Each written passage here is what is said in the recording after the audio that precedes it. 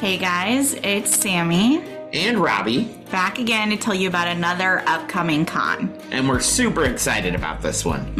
It's another Indiana one. This one is PopCon. Indie PopCon to be exact. And it's going to be in Indianapolis, again at the Convention Center. Indiana Convention Center. Right in downtown Indianapolis. And Robbie will be there April 26th through the 28th. Yes.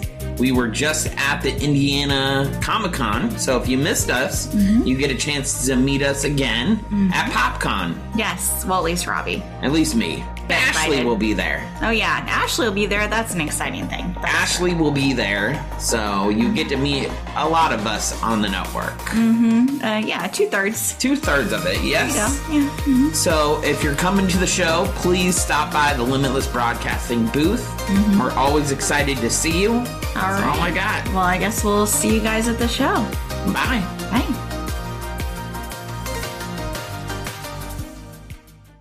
What's your favorite scary movie?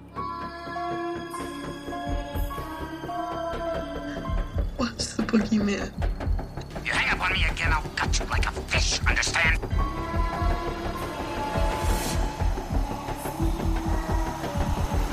It's showtime. Hello, guys, and welcome to another episode of You Can't Kill the Boogeyman podcast. I'm your host, Robbie. And I'm Sammy. And thank you for tuning in. Yeah. Today, we are talking about one of the best Halloween movies in the franchise. I would agree. This is H20, Halloween H20. Yes. It's been a bit of a clusterfuck leading up to this, but I really enjoy Halloween H20. Yes, I enjoy this movie too. So I'm happy that we got a break from the nonsense. And then the last one in the series is Resurrection. Yeah. That's the next one. Yeah. So I'm not too excited about it. But yeah, I think it was worth the wait for at least to have H20. I agree.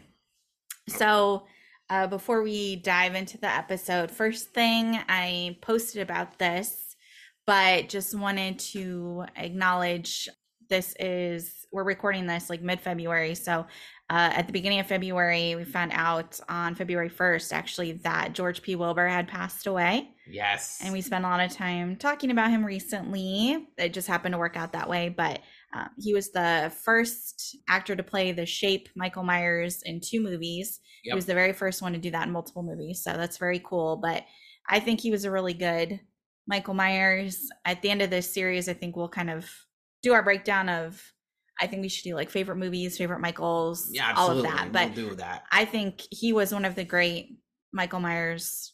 I agree with you 100%. Out of all of the movies. So it's very sad that he passed away. But yes. Yeah, just wanted to acknowledge that and kind of dedicate this in his memory, even though he wasn't in this particular movie.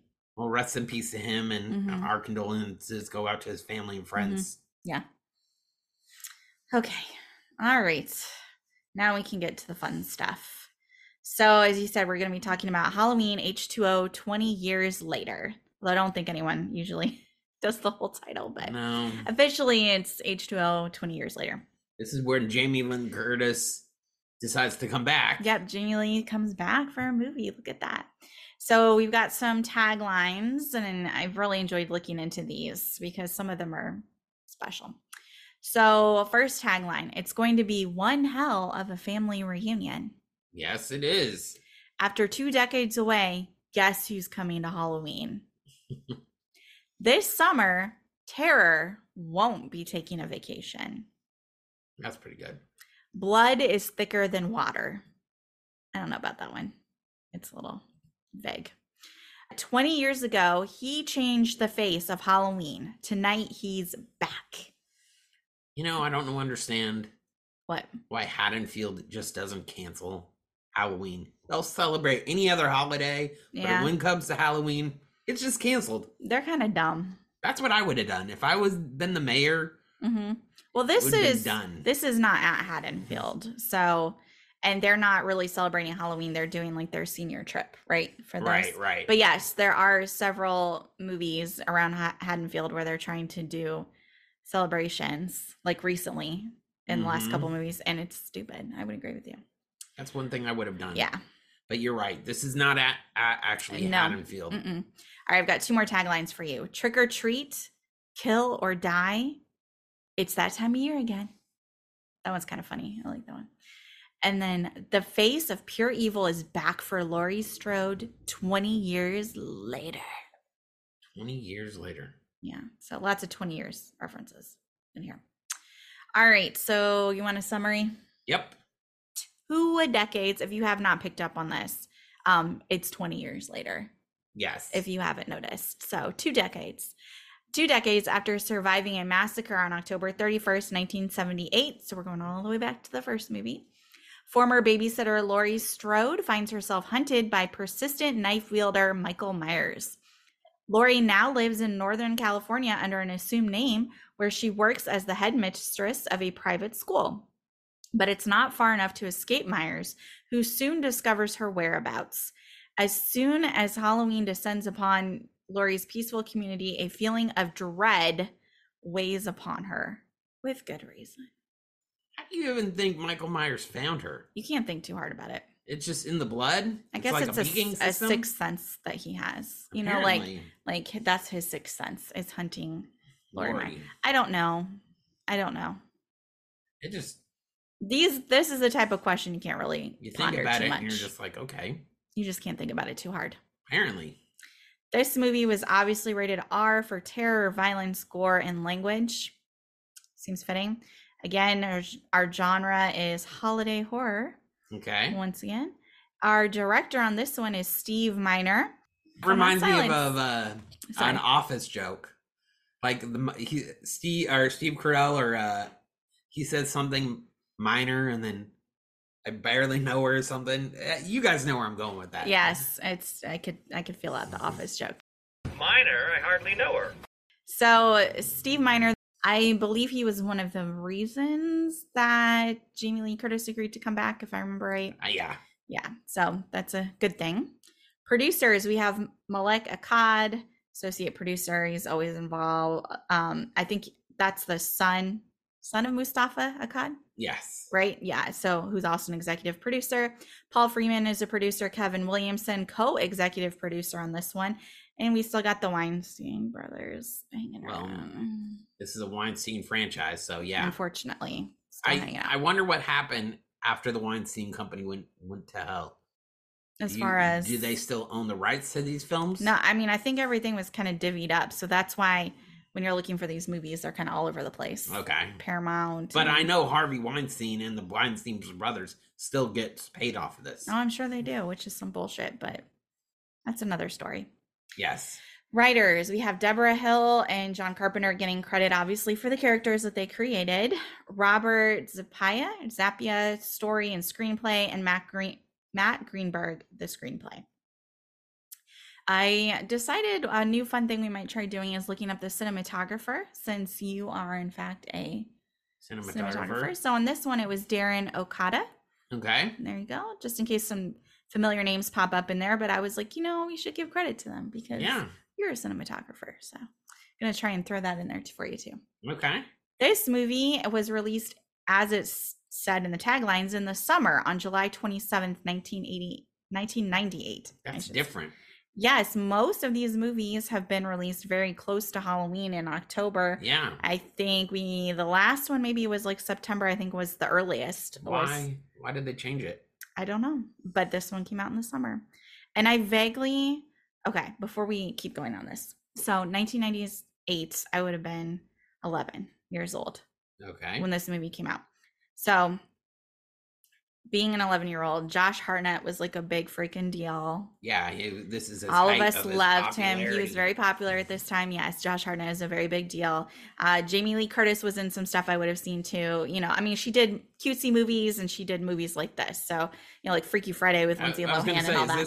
I don't remember what year that came out, but just as an example, around the same sort of era, time frame. I specifically remember 11 years old, people my age, kids my age, talking about this movie coming out.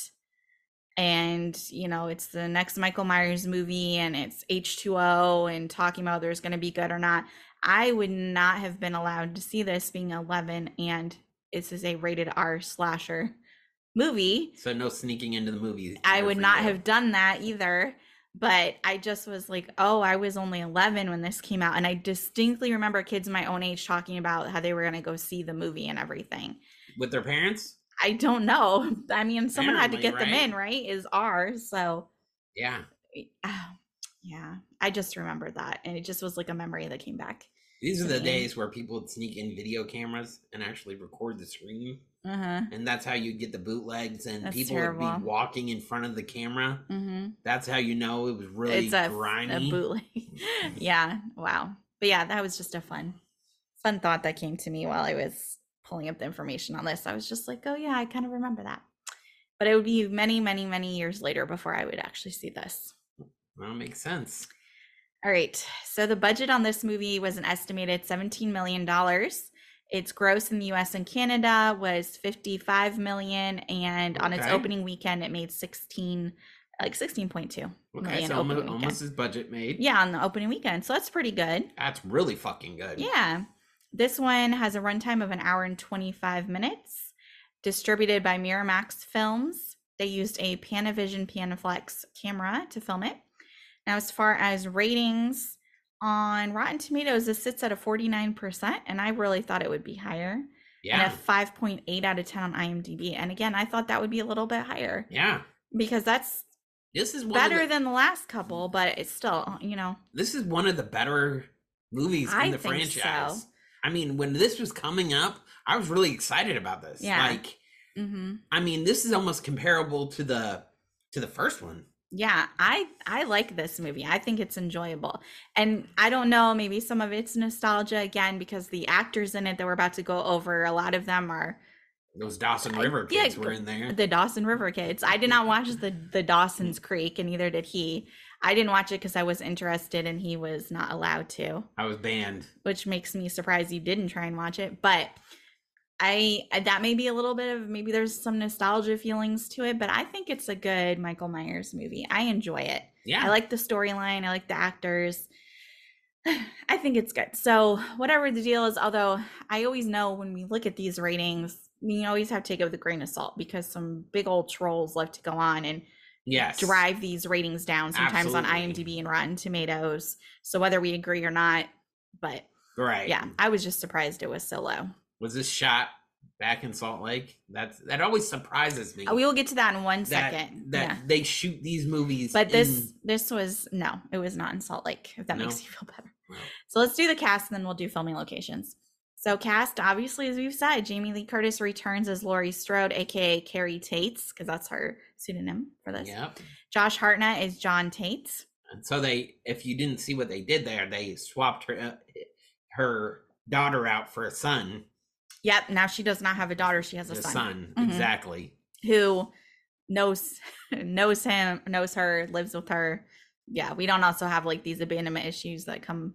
Exactly. Yeah. I really wish they would have stuck with this reasoning. Yeah, I agree. And done another movie with this cast.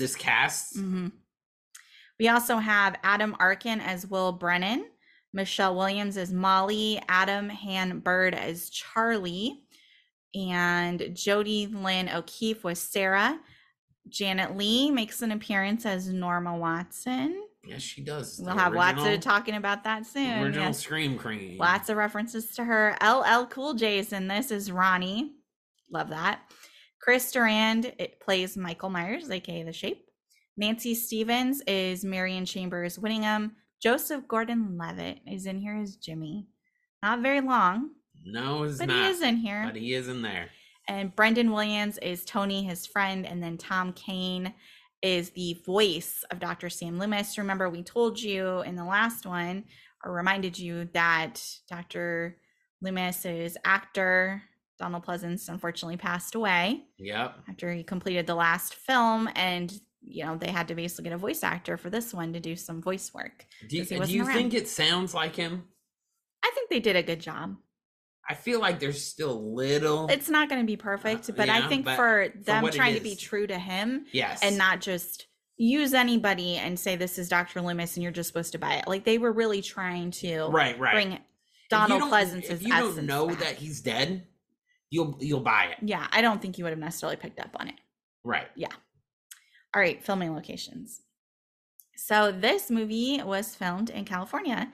There is a reference to Salt Lake City in here, but I don't know if that was just like what exactly they filmed there. I didn't see that specifically on IMDb, but this was basically filmed in California. I can imagine that. Yeah, so we have La Puente, California for the town of Summer Glen.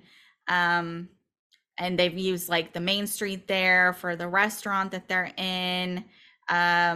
Basically like when they're off campus, it's kind of like their main street area.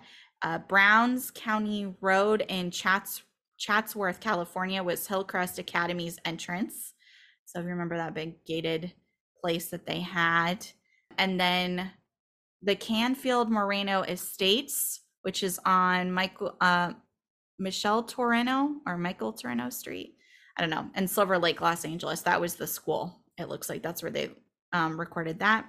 And at Universal Studios Hollywood is where they did the dumbwaiter death scenes. Really? That's fun for cool. You. Yeah. Yeah. So basically like Los Angeles, Central California. Yeah, like that's where this was filmed. I know we're in Orlando. We filmed this in Orlando. I know they still shoot movies in Universal Orlando. Mm-hmm, right. They shoot Deal or No Deal there still. That's in syndication. Fun fact for you. So yeah. So it's always fun to know they do film some stuff around here. Okay, so let's get into some filming facts. Okay. This is Josh Hartnett's feature film debut. What? Can you believe it? He's so, like, in my mind, he's such like a big actor. Now he is. It's hard to believe in 1998 that this was his first debut. This is also Jodie Lynn O'Keefe's debut as well in the movies. So there you go. They both hit it in the big time in this one. This was the first Halloween movie to be shot in the Super 35 format. So DP Darren Okada initially wanted to shoot in Panavision anamorphic, just like the original, but the anamorphics were all taken by action movies that were being made. So this is what they had to settle for. So who knew? Let's see. John Carpenter was originally in negotiations to be the director since Jamie Lee Curtis wanted to reunite the cast and crew of the original. But he did not. It was believed that he opted out because he wanted no active part in the sequel, but that's not really the case. He had agreed to direct the movie, but his starting fee as director was $10 million. $10 million. And he wanted a 3-picture deal with Dimension. They were like, hell to the no on that. He rationalized this by saying the hefty fee was compensation for revenue he did not receive from the original way back in 1978, which was a matter that was still a point of contention between Carpenter and producer Mustafa Akkad, even after 20 years. Now you see what he did there. He has leverage now. Yeah. And now you want to be paid. Yeah, but unfortunately, Akkad and Dimension Films balked at the demands, and he was like, all right, bye. And he left. Peace. Yes. Jamie Lee Curtis had once mentioned that she considered this film to be a thank you note to her fans. She said, without that early career, I don't think I would have been an actor. And just like, okay, that's nice. I will say Jamie Lee seems to, I don't know how she is. I hear personally she's not very nice. I've heard these things too, but I will say as far as how she treats her fans. Really nice. I don't know her personally, so I don't want to comment on whether she's nice or not. But as far as she treats her fans, everything that I've seen, she does a great job. We watched this whole behind the scenes thing with her going to like her first ever cons or whatever. And she was literally staying like hours past when she was supposed to make sure everyone got an autograph. And they were telling her like, you can't talk to people that much. You need to just sign and move on. And nope. Everyone who came up, she just chatted with them while she signed their stuff. Like she just ignored what they told her to do. I mean, what are you just gonna talked do? to everyone. Same thing with photos. She was chatting with them and they were saying like, you need to keep them moving, but she just wanted to talk to everybody. So again, it's Jamie Lynn Curtis. She can do that. Yeah. However she is off camera, I don't know. And personally, but she does seem to really appreciate her fan base. Well, I've been trying to reach out to her PR people to try to get her on the podcast, but I've been trying that to get would be very cool. I'm trying to get I would be very nervous to talk to stars Lee. On the podcast. I would be nervous to talk to her. Yes, because she's just I love her. You were great talking to Lenora Shelfo. Lenora was very cool to talk to, and I highly recommend you check out that episode if you haven't listened to it. And she's a very cool chick, but I don't know. I guess it's because I didn't grow up on Scream. Right. I watched Scream When I Met You. So I'm older and I can see them, they're people, whatever. But Jamie Lee, it's like, I was like a little kid seeing her and stuff. So she's on the pedestal. Yeah. So it's a little bit like, oh, like when I saw Marsden, when we saw him at the House of Mouse Expo, I was like, who did we see? Jason Marsden. Okay. Was at the House of Mouse Expo. And literally, I was like, oh my God. She pointed him out. I didn't know who it was, but I was like, oh, wait. And then I stopped him because she was freaking out. And I was like, well, can I get a picture? Well, they were talking. And then I pulled out my phone secretly to like get a picture. I was like, I need to be recording this or get a picture. And he was like, I see what you're doing. I see. Because usually at those events, you have to pay. Yeah. But he was super cool. So nice. But I mean, for like Hocus Pocus, Max Goof. Yeah. Boy Meets World. He's super short though. And he was in The Weekenders. I always forget to mention that, but he was a voice in The Weekenders, which I love that cartoon. But he's such a big voice actor. Like if you look up his list of things he's done, it's insane. Yeah. Yeah. Like, so I was super excited to meet him. He's a person, but I was just like, oh, but you've been like such a big part of my childhood. So I'm glad I could snag that because he was coming right at us and he was like, hey, what's up? And he like, I was like, hey, what's up? Yeah. I didn't know who he was, but she was like, I was like, oh my goodness. That's Marsden. It's him. That's Marsden. I would do the same thing if I saw like any of the Boy Meets World cast. I'd be like, oh my God. I think now that I know what he looks like, I know he's from Boy Meets World. Yeah. And I would be like, oh, that's you again. Yeah. But like any of the major stars on that show, I'd be like, all right. Yeah, I would be excited to see any of them. Or whatever. Well, I know their real names, so I would definitely be calling them by their actual names. I know Ben is Ben, and then Topanga is Danielle. Danielle. Uh-huh. And Ryder Strong. Ryder. He's got such a great name, Ryder Strong. Yes. His brother is Shiloh. I mean, they have like such a great names. Obviously, their parents weren't hippies or anything. Oh, that's judgmental. Anyways, we'll get back to but Jamie Lee Curtis, she's gonna be coming up in the new Haunted Mansion film too for Disney, and I'm so excited for that. I feel like I would just need a minute to like geek out on stuff. Well, again, I've been trying to reach out to her PR people. I've very cool. Reached out to Skeet Aldridge, Nev Campbell, Matthew Lillard. Matthew Lillard. Oh, he's probably ridiculous to talk to. He seems like he'd be a fun guy. Nancy, the girl from Scream, the second bathroom chick. Yeah, I'm trying to get her on there. Two rude bathroom girls. So, but yeah, for you guys, where I'm trying to get more interviews. I know it's fun talking to us, and we're planning. We actually need to get on and figure out a date, but we would like to talk to the cast of Death Walks Among Us, the Halloween fan film again, because they are doing more. Yep. And I think it'd be fun to first of all talk about how great the movie's been doing on YouTube. Yep. It's like over 10,000. Yeah, it's over 10,000 views. Yeah, how great it's been doing on there and what it's been like for them and what's coming for the next installment. So that'll be another fun interview we can do. So. Absolutely. All right. Okay, let's get back on track. Yep. You just got us all sidelined. That's your fault. Yes. I'm just kidding. All right. So LL Cool J. He had been a big fan of the Halloween movies, and he said that his mother actually took him to see the original one when he was 9.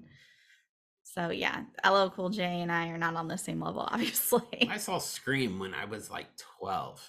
I don't think I would have done well. I did not do well with The Ring at like 14, so I don't know how I would have responded to. Again, I read Goosebumps. I watched Are You Afraid of the Dark? Sometimes Are You Afraid of the Dark was scarier I don't know. Than some of these things. I probably would have tolerated this better than I think I would have because I did. I watched Erie, Indiana, that show, So Weird. Like those shows, I rewatched So Weird as an adult, and I was like, I watched this as a child. What? I don't know what that is, but So Weird. It's you would enjoy it because it's supernatural, paranormal things that she investigates. Disney. It's on Disney Plus. Yes. Erie, Indiana. I think that was a Disney show, but I'm not sure you can find it anywhere to watch right now. Maybe like YouTube. But yeah, I watched weird stuff, so I'm sure I would have been fine with this. But I don't know. Anyway, back to Michael Myers. This movie was originally supposed to be a sequel to Halloween: The Curse of Michael Myers from 1995. And Kevin Williamson's original treatment for H2O included a scene in which Halloween 4, The Return of Michael Myers, Halloween 5, The Revenge, and the sixth film, Halloween the Curse, are all referenced and acknowledged as being in continuity and continuity and canon. But Williamson's challenge was to create an explanation now for Laurie's death in the previous movies. Because remember, she wasn't died. Around. She was dead, and now she's resurrected in this one. If we were tying all of them together, so he didn't want to mess up the storyline from before, but he also had to bring her back. So what he came up with was that Laurie faked her death and was in the witness protection program with her son under the alias Carrie Tate, which is what she's doing in this movie. But the scene which would have basically explained it and tied it all together was ultimately omitted from the final cut of the film. And so every reference to 4, 5, and 6 was cut, and they just ignored all of them, and they decided it would just follow Halloween 2. I hate that when they specifically do that, and then they're like, oh, we got to cut it for time. That sucks. Yep. So even though there was no longer a specific or direct reason for Laurie to have been in hiding under her fake name, they kept that plot in the finished film. But that kind of gives you a little bit of reference to it. But she kind of said that during the movie. She's like, this is not my real name. There was going to be, she did, because she's under, that's part of the storyline is she's hiding. Right. But they would have directly referenced it. And there was a lot longer explanation of this that I found, but it was long. But essentially, somebody in her class, maybe even Molly may have done it, found like an old article or something about her and then put 2 and 2 together that she was really Laurie. And it was something along those lines. I can't remember the specifics, but they would have very specifically referenced the other movies and what happened. Okay. But instead of this vague thing that we got, but they're not doing that. So yeah. So LL Cool J's line where he tells Josh Hartnett's character to comb your hair was ad-libbed and was inspired by Josh Hartnett's actual messy haircut. You know why Josh Hartnett always has messy hair? Because all the leading character men always had straight hair, nice hair, and he was like perfect hair. Yes. And he's like, fuck all that noise. I'm just gonna keep it messy. That's exactly like I'm just true. rolling out of bed. Yep. That's why. Yep. So let's see. This is kind of in reference to that. I'm sorry. I was reading it because it's kind of in relation to what you just said. So Jamie Lee Curtis recalls that Josh Hartnett was someone who wanted to be an actor but didn't want the trappings of stardom. He would wear a knit beanie on set at all times, remove it to film a scene, and then immediately return it to his head as a way of retaining his personality. She said, I respected him for it. It was annoying, but I respected him for it. So that's kind of cool. Yeah, it's kind of in reference to messy hair and all that too, because you're not going to be able to keep a great looking hairstyle with the beanie coming on and off right before a scene. I hear Josh Hartnett in real life is really cool. Really cool. I could get that vibe. Yeah, really down to earth person. Before he knew Jamie Lee Curtis was involved, Josh Hartnett wasn't sure he was going to audition. He said, Halloween 7, is that going straight to video or is that going straight to hell? That made me laugh that he said that. But you did pick a good movie, Josh. So yeah, good job. You picked one of the better ones. Yes. All right, Janet Leigh. This is Jamie Lee's mom. The original screen queen. Yes, this was her first role in a feature film in 18 years. Her previous theatrical film was The Fog in 1980, which also starred Jamie Lee Curtis. So there you go. There's a fun little fact for you, and I will have more.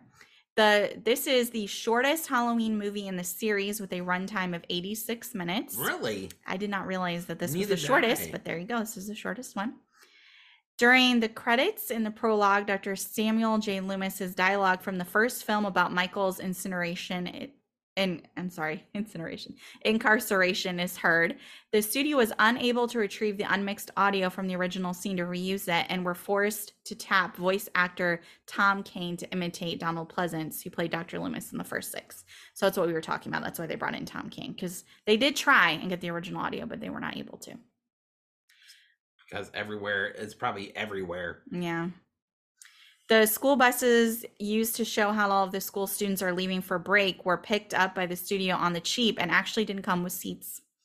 They didn't come with seats? Nope. So what did they do? All sit on the floor? I'm assuming that's what they had to do, right? Because I doubt they didn't mention they added seats, so it didn't come with them. So that's pretty cool. Can't see them putting them in for just to film the scenes, you know? Michelle Williams signed on to this film without ever having seen any of the Halloween movies. I thought that was interesting. The original working title for the film was Halloween 7, The Revenge of Laurie Strode, a clear pun on Halloween 5, The Revenge of Michael Myers. Yeah. An early draft of the script actually revealed that Charlie rather than Michael was the killer. Besides being a copycat shape, Charlie would have turned out to be the offspring of a nurse raped by Michael at the sanitarium. The draft was titled Halloween, the Son of Michael Myers. Both the title and the twist were eliminated. Wow, that would have been cool. That would have been a good twist. I was like, what? They were going to do what with Charlie? I thought that was very cool. I thought he was creepy in the movie anyway. He would have been great. The actor who played him, he did a great job. But yeah. That would have been a great storyline for him. I really think so. Absolutely.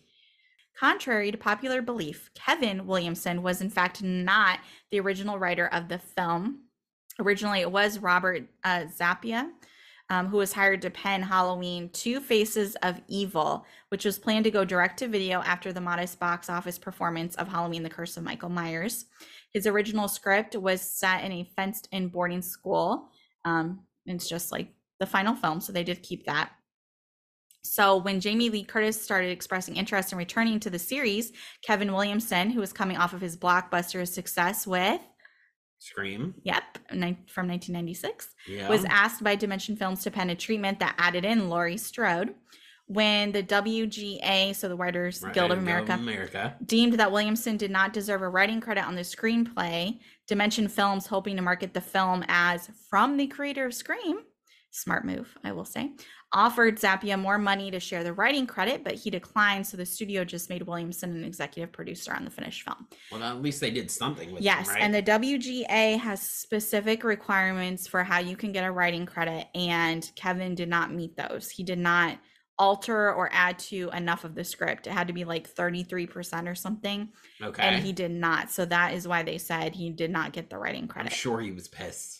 I'm sure. So, yeah. But it was a good marketing strategy. I understand why Dimension, said, like, we know we need to have a way to say you are involved in this in a big way. Yes. So that was very smart. I agree. Mm-hmm. Okay, so now we're going to get into horror movie references, where we're going to talk a little bit more about Janet Leigh to start.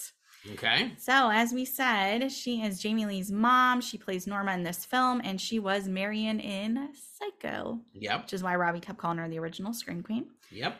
During the scene where Norma is leaving, she stands in front of a car, which is the actual car from Psycho. Yep. Fun times. The music playing in the background at this part is also from Psycho. The license plate on the car is also the same as the second car Marion buys in Psycho, NFB 418, which are Norman Bates' initials. And lastly, Norma is the first name of Norman Bates' mother from Psycho. I wouldn't have gotten that. There's a lot of tie-ins right there. I wouldn't have gotten that one. A lot, yeah. So during one of the scenes at the school, Charlie tells John, 20 years from now, you're still going to be living with her, probably running some weird motel out in the middle of nowhere, which is a callback again to Psycho. So lots of Psycho references, but I think they were good. Good little Easter eggs in there, not too in your face. On the television in the girls' room, they're playing a clip from Scream 2. Yes, they are. Which is also a callback to the fact that in Scream they played Halloween. Yep. On the TV. So I thought that was a fun little nod to each other. According to producer Mustafa Akkad, however, when the scene was actually filmed, the girls were watching So I Married an Axe Murderer, which made for an entirely different joke. A movie featuring Michael Myers had its characters watching the star of So I Married an Axe Murderer, Mike Myers, but the clip was changed to Scream 2 in post-production. So Scream 2 would have been better, though. Yeah, I like that it was Scream 2 because for the other reasons, but it's kind of funny watching Mike Myers. When Chris Durand, who plays the killer Michael Myers, had an uncredited role as a stunt double for the masked killer in Scream 2. So there's another tie-in for you. Oh, yeah. See, a lot of these people they get to know each other and they start working together. Yeah, they all work together. Mm-hmm, for sure. When Jamie Lee Curtis's character says, "Go down the street to the Beckers," it was supposed to be a reference to the line from Halloween where she says, "Go down the street to the Mackenzie's house." The name was changed to Becker, which was the last name of Drew Barrymore's character in Scream. Mm-hmm. Lots of Scream crossovers in this one, which is good because Scream always references a lot of Halloween and stuff. The line, "Everyone is entitled to one good scare," is said by Norma to Laurie. Sheriff Brackett originally said it in the first Halloween in 1978. So there's another callback to the original one. They really are doing a lot of reminiscence in this one. I mean, well, you have the writer from Scream. You might as well use But he's that. very big on callbacks and stuff. Yeah. Yeah, so it's a big thing. In the original Halloween, Laurie answers a question about fate after seeing Michael Myers outside of the high school. And in H20, Laurie asks Molly a question about the novel Frankenstein, in which she answers by discussing the fate of Dr. Frankenstein. Once she finishes, she sees Michael standing in a doorway outside of the school. So that was all a big tie in there too. A statue of Butterball, the Cenobite from Hellraiser, can be seen on Jimmy's porch when the nurse knocks on his door. I didn't pick that up. I never noticed that either. The phrase "do as I say" is twice spoken by Laurie while escorting the students to safety. And obviously she said this to the children in the original Halloween movie. Right. Yep. Director Steve Miner also directed 2 films in another popular horror series, Friday the 13th Part 2 in 1981 and Friday the 13th Part 3 in 82. And when Jimmy is first shown, he's wearing a hockey mask, which must be a reference to Jason. Yeah. I mean, I would just assume, because you could maybe argue that, but I feel like that was the whole purpose. Yeah, me too. Yeah.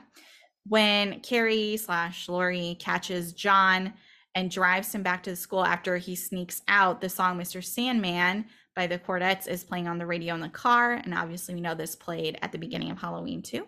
That was a big part of it. And when Charlie goes up the dumbwaiter, he says, "I'll be right back." And as explained in Scream, written by Kevin Williamson, you don't this say is a that. cardinal sin. You'll never be right back. In horror movies. Yep, do not do that. So, All right, you want some killer facts now? It's killer facts. So we have less deaths than we did in the last one. We have 6. Well, that makes sense because it's a shorter movie. Yeah, but I don't mind that. I don't think we always need like. I feel 20 like people. even though there was only 6 kills, it didn't lag. Yeah, I don't feel like it was bad to have less. Right. All right, so Jimmy was found with an ice skate in his face. Rest in peace, Jimmy, aka Joseph Gordon-Levitt. Yep. Tony was found with a knife in his back, but he was like standing up. Marion had her throat slit with a kitchen knife. Charlie had his throat slit with a corkscrew. Sounds pretty terrible. Sarah had her legs snapped and she was stabbed like 4 times in the back. You know what? Michael Myers saved her. Because she would have had a fucked up leg forever. Well, she didn't make it, so what's the difference? No matter, let's say if she would have hypothetically made it. Okay. She would have had a fucked up leg, and she would have had to deal with that for the rest of her life. Michael Myers put her out of her misery. Oh, that's what you were saying. Oh, I'm sorry. Because of her leg would be fucked up. This is a little ableist of someone who's got his own problems. I'm just saying, like, I think it's a bit dramatic. He put her out of her misery. I would be more concerned about her psychological issues than her leg issues. Oh my god. She's gonna have a lot of pain issues after that. If she would have survived, her leg would have been, you know how many multiple surgeries she would have had to have? Yes. And she would have been addicted to painkillers for the rest of her life. She would have been fucked. Anyway, well, thank you, Michael, for killing her. So good job on that one. Anyways, Will was stabbed in the back and lifted off the ground. And this one, I love this. Dead Meat Wiki, thank you. You're always entertaining. They added a 6.5 for Michael Myers ? Because technically at the end of the movie, we're led to believe that Laurie decapitates him. Yeah. But we shall see that that's not true in the next movie. You're sure? Yes, we will see that. Yeah. So, but I thought that was funny that they had that 6.5. I was like, yeah, okay, that's fair. Yep. And Sam Loomis, he died of a heart attack. So he's not in this movie, but he wasn't, murdered by Michael. Right. All right. So now we've got some trivia about the masks. So one of the masks used from Halloween, one of the masks that's in this movie is used from Halloween, The Curse of Michael Myers. It's actually in the first scene appearance when he shows up. Really? Mm-hmm. Okay. It was used during his attack on Marion, but all of his later appearances feature a new mask that was sculpted for this film. I'll have to go back and watch that. Yeah, so there's a little bit of a difference in the masks. And that's the first killing. Yeah. They had shot this sequence while the studio went back and forth on what mask they preferred. So there you go. And it's apparently Clark actually owns the mask. That's where it went, because sometimes you ask what happened to them, so he owns that one. Okay. Even after 20 years, Jamie Lee Curtis still says that seeing Michael Myers on set scared her. That would scare me too. That's fair. It's pretty freaking creepy looking. Like, I was watching those behind the scenes shots and posted some of Michael Myers. Yeah, of what am I trying to say? Because now I'm blanking. George P. Wilbur. That's what I'm trying to say. George P. Wilbur putting it on, and like he's standing there and he's in the stupid jumpsuit and it's fine. But as soon as he puts on the mask, then you're just like, you know, he morphs. Yeah, then it's kind of like, okay, never mind. Now you're big and creepy. But yeah, so I get it. Jamie Lee Curtis nicknamed Chris Durand, who's playing Michael, as we said in this movie. She called him Shapey. Shapey? Okay. That's pretty funny. Like, that's pretty funny. Yeah. There were 4 masks used in the production: a K&B mask, a Buchler mask, a Stan Winston mask, and a CGI mask. CGI mask. Yeah. Okay. So this gives a little bit more explanation how we said there was different masks at the beginning. So the Buchler mask is the mask used in the opening scene, which was the Curse of Michael Myers based one. The Stan Winston mask is the main mask that's in the film, and it's mostly seen throughout, and it was used in reshoots to replace the K&B mask in some shots. However, even though this mask looks closer to the original one, it was criticized for being too tight. Michael's eyes are often clearly visible, looks a little awkward, and it has messy hair. I feel like the true fans of this will always complain about something. Yes. Mm-hmm. I mean, do you not want to see Michael's eyes? I think that would make it more creepy. I think it's a little creepier to see his eyes, but maybe we're in the minority of that. What do you guys think? Yeah, I'm curious. Do you think it's creepy to see his eyes? I mean, especially if he's coming after you, you have this mask on and then you can see the person's eyes. Yeah, and that's it's all like, you can because see. you know it's just a monster there. I don't know. To me, I think it's creepy. And the K&B mask can still be seen in the movie because they originally had that one but changed it out for the Stan Winston mask. The crew had to reshoot these scenes, but many of the long shots still contain the K&B mask. It gets some criticism as it looked silly. The eye holes were too wide and had a weird hairline that exposed most of his forehead. People said he looked like a Martian. And it was a blue-white color. Others praised it for having an aggressive, scary look. The CGI mask is only seen in one scene, and it received negative reactions for being pointless and did not look good. So it's only there once. There you go. Lots of drama always with the mask, it seems like, as we go on. Yeah. And I know we're going to have lots to talk about in the last series because every movie, the mask gets more and more deteriorated and all that. Yep. Prior to being cast as Michael, Chris Durand had never seen any of the other movies, but decided to tackle the role blindly. I mean, I could see that. You don't want to you want to interpret Michael, I feel like, and not copycat. Right. So I could see that. So I got a couple of special effects and stunts, information, facts, whatever. The one scene where fans say Michael's mask looks like it's CGI, Chris Durand revealed that it's not a CGI mask. I think that it was the original mask they were trying to dirty up to make it look like the Stan Winston mask we ended up with. And they did a little bit of alteration and CGI to it. And that's what everyone calls the CGI mask. It's not really CGI. It's kind of CG enhanced, but they didn't do it very well. And that was the problem. It was kind of a quick shot and it was a quick cover. It was a little sloppy. So it may not be a full CGI. Yeah. And Curtis's stunt double broke her foot during the scene where they're driving the car and having to stop to open the gate. She slammed on the brakes and the anti-lock brakes pushed back on her. Oh, man. That sounds painful. Yeah. These stunt people, they do a lot. Yeah. For these movies. Hollywood would cease to exist without stunt people. Mm-hmm. All right. So general trivia now for you. There was at one time a plan for Michael Myers to speak a single line at the end of the movie. He was to have said Laurie just before being beheaded by Jamie Lee Curtis, but they dropped it from the script, as we know, because it wasn't there. Both Nancy Stevens and Joseph Gordon-Levitt are dead before their names even appear in the opening credits. That's pretty funny. That just made me laugh. I was like, oh, damn. Yeah, I knew they didn't make it that long, but I was like, before your name even shows up, yikes. Jamie Lee Curtis said that they had asked Mike Myers to do a cameo in the movie by just walking down the street past Laurie, and she does a double check when she sees him, but he said no. That would have been great. I don't know why he said no, but he didn't. He declined to do it. I hear Mike Myers is actually kind of an asshole. Well, maybe he is because he didn't want to do a cameo in a Michael Myers film. So maybe you are an asshole. I don't know. 1 month after the film was released, Jamie Lee Curtis got a star on the Hollywood Walk of Fame. So see, yeah, that's pretty cool. Yeah. Yeah. The majority of John Ottman's original score was rejected late in post-production and replaced with Mark Beltrami's scores to Scream and Scream 2 and Mimic. The producers wanted a darker, more Scream-like score, while Ottman's score wasn't strong enough to fit the bill. Some of what remained of Ottman's score were heavily edited and was often used for scenes in which they were not originally intended. Nevertheless, Ottman's score was later released in its entirety on an album called Portrait of Terror. So it is out there if you'd like to check out what he released. And I meant to look that up because I'm like, oh, poor guy.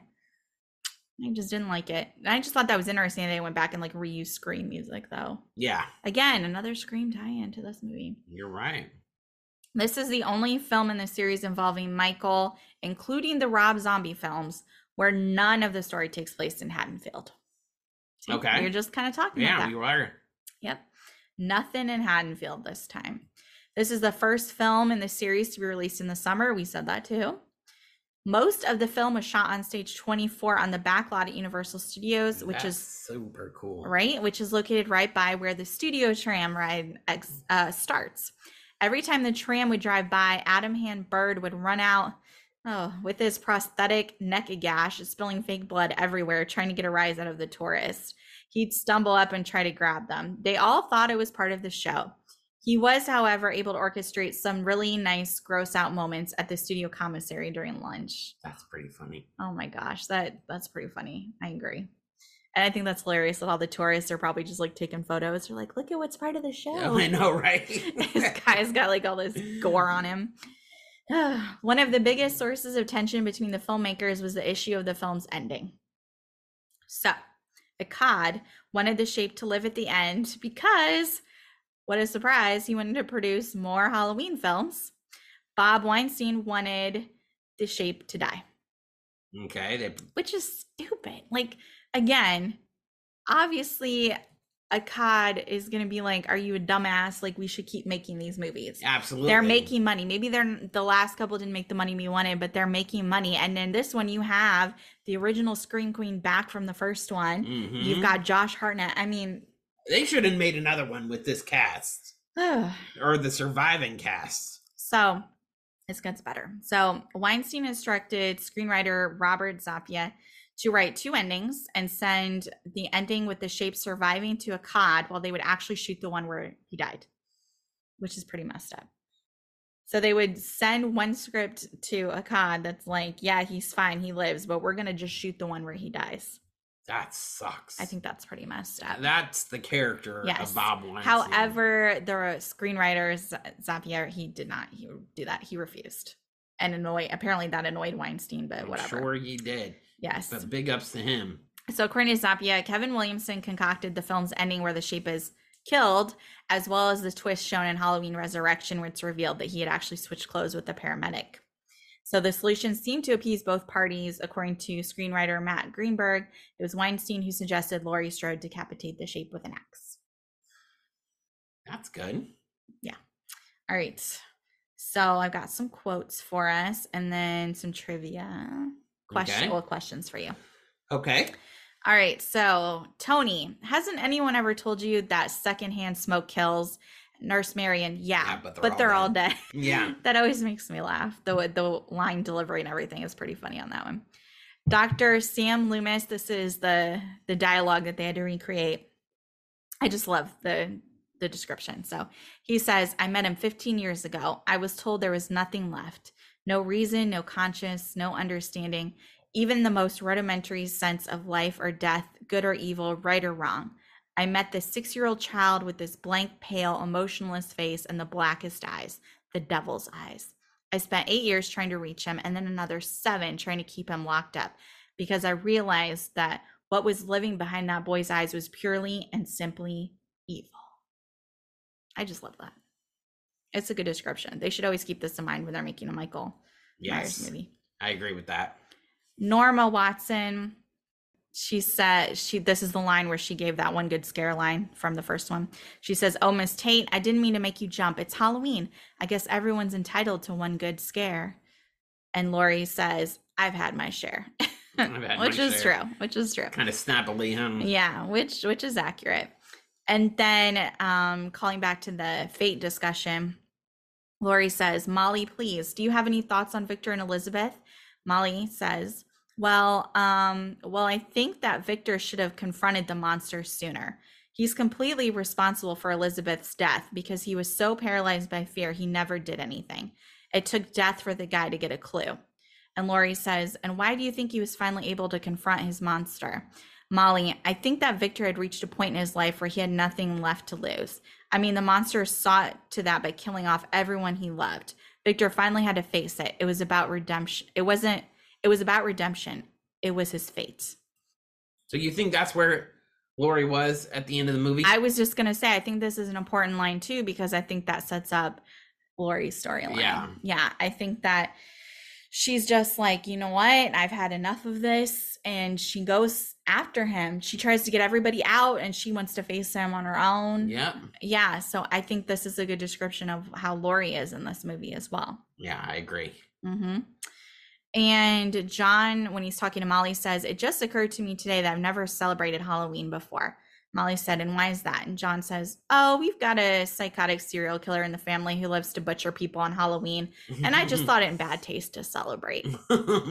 I like the characters. I think the teenagers are good. Yeah, I think they're very witty in this movie. Yes, they're not stupid teenagers. They're they're smart. They have, like you said, witty, good conversations with each other. Good comebacks. Yeah. They did teenage things, what we used to do back in the day before all like the technology got in the way. And you have the pushback between Molly and John where John's just like, "I don't understand what your problem is. I'm growing up." And of course, Laurie's trying to protect him because of everything right that's happened. She's maybe a little overprotective, and their battle between each other, I think, was very good. Yeah, I agree with that. Yeah, I think they just had a good storyline to go along with, the slash, Michael Myers just slashing people up. It dawns on me in the next movie, they never bring up him. No. And I really wish they would have referred to him. I don't care for the next movie, and it's probably because of some of what we just said. This one has a good storyline.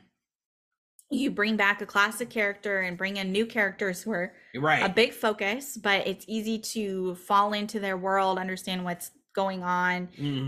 And when the death scenes are coming up, Michael's going after them. It's believable. It's well done. Yeah. I like it. I don't like the next storyline. I think it's just thrown together, and they just had famous people that they were like, let's fucking put them all in a room and let's see what happens. And that's why I think I don't care for the next one, because you had this one, like you said, I wish they would have done more. Exactly. Another missed opportunity of the production company behind Halloween. Yeah. If they would have continued with this. And it is what it is, and I don't know what happened to not make that a reality, but the cast was good, the storyline was good. It's, again, like you said, I think one of the big draws and probably why it does so well and holds up is you do have that teenage storyline. Yes. So you got the teens who want to come in, which they're probably a lot of the ones who saw the first one, right? Yeah. Because you got teenagers involved in that one being stalked by the babysitter killer. And this one, now you've got Michael back and the teens. They picked Josh Hartnett, a big up and comer, and that was not just a pretty face. He's a good actor. He actually knows how to act too. And he did a good job portraying the struggles he was going through as a character too. So I don't know. I just think it's not a perfect movie. None of them are, but out of the franchise, it's one of the better movies. I agree. It's more enjoyable to watch. Yeah, I like watching this one. I don't feel like it's a chore to rewatch this one. Right, exactly. Like some of the others where I'm like, oh, are we done with this? And I don't know. I mean, and to me, the beginning too is good too when you have that setup with the nurse and Joseph Gordon-Levitt and all that, where you know, it's just they really took their time to put this movie together, and I don't think they did that in the next movie. Right. The movie that was going to end the franchise the very first time around, I feel like they slapped it together as well. Yeah. So. Yeah. So. But we'll get more into that in the next episode. But yeah, and overall, I enjoy the whole thing. And LL Cool J, he's very funny in this. Yeah, he adds a pizzazz to the cast. Yeah, arguing with his girlfriend or his wife, whatever, about his book he's writing, and yeah, he does a good job. And I was so convinced that he was gonna die. Me too. And he didn't. He made it through. I wonder if it was in his contract. I don't know, but isn't that always a cliche, right? In horror movies, they say the black guy always go. Like the one black guy is gonna get it, and he survived. Yeah, he made it. Yeah. So look at you, LL Cool J. Good for you. So, all right, let's do some trivia questions. Don't look. Okay. No. Okay. So, what was the one reference? Now, I said they took out references to Halloween 4, 5, and 6, but there was one sneaky one that was in there that wasn't verbalized. So, what was the reference to Halloween 5, Revenge of Michael Myers, that was in this movie? It's something that was in Dr. Loomis's bedroom. And I had no idea. I did not pick up on this. Okay. It's not like you're slow. I didn't pick up on this either. So there are there's a picture of a pair of bloody scissors. And the note next to it said something like punctured aorta. And the aorta is your heart. And Michael Myers stabbed Rachel in Halloween 5 with a pair of scissors in her heart. I would never gotten that. I was like, okay. I did not see this either. So it's I remember seeing it, but I never put it together. No, I know. Yeah. So there you go. That's an actual reference to Halloween 5. What had Jimmy been suspended for 5 times this year? Skipping school? No. Getting drunk? No. Getting a little crazy with the stick. Remember when he's walking around the house? Getting a little crazy with the stick. It's so funny to me when he's walking around the house trying to act like he's such a big badass. Yeah. It didn't work for you, did it, Jimmy? No, Michael Myers still clipped you, so. In a very fun way. Yes, he did. With your ice cream, yeah. What was the name of the school? Was it supposed to be a girls' school to start out with? I can't remember. Hillcrest Academy. That's right, Hillcrest. Yeah, well, they obviously changed that up since they needed Josh Hartnett to be there. In the beginning, it was supposed to be an all-girls school, and Josh Hartnett's character was supposed to be the only guy because the mom was the headmistress of it. Oh, but they changed that. Gotcha. Well, it's probably better that they didn't have him the only guy. Right. It's a bit awkward. That would have really made him even more bitter.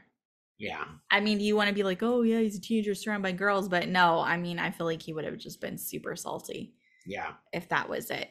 And I was just thinking, I remember when we were rewatching this, we're kind of laughing at, that scene where Laurie's out with her boyfriend, and remember they're at the restaurant and she's like downing the glass of wine. The wine. Yeah, we always laugh at that bit. And the waiter's just like, another one? Are you sure? Are you sure? It's just funny the way she's so like, just shut the fuck up and give it to me. And just whoop, there it goes. He goes to the bathroom, she kills that, and she's like, real fast. Before he comes back, yeah, it just makes me laugh. Yeah, that is pretty funny. I was just thinking, I was like, I know there's one scene that we always laugh at. And that always cracks me up too. That is pretty funny. Yeah. So overall, enjoyed this. Very good movie. I liked it. We liked it. We recommend this one for you. Thank you for tuning into this episode. Halloween H20, 20 years later. Yep. We have a new YouTube channel. It's under Limitless Network. I was doing a show on YouTube called Strange World with Robert, talking about strange topics and whatnot.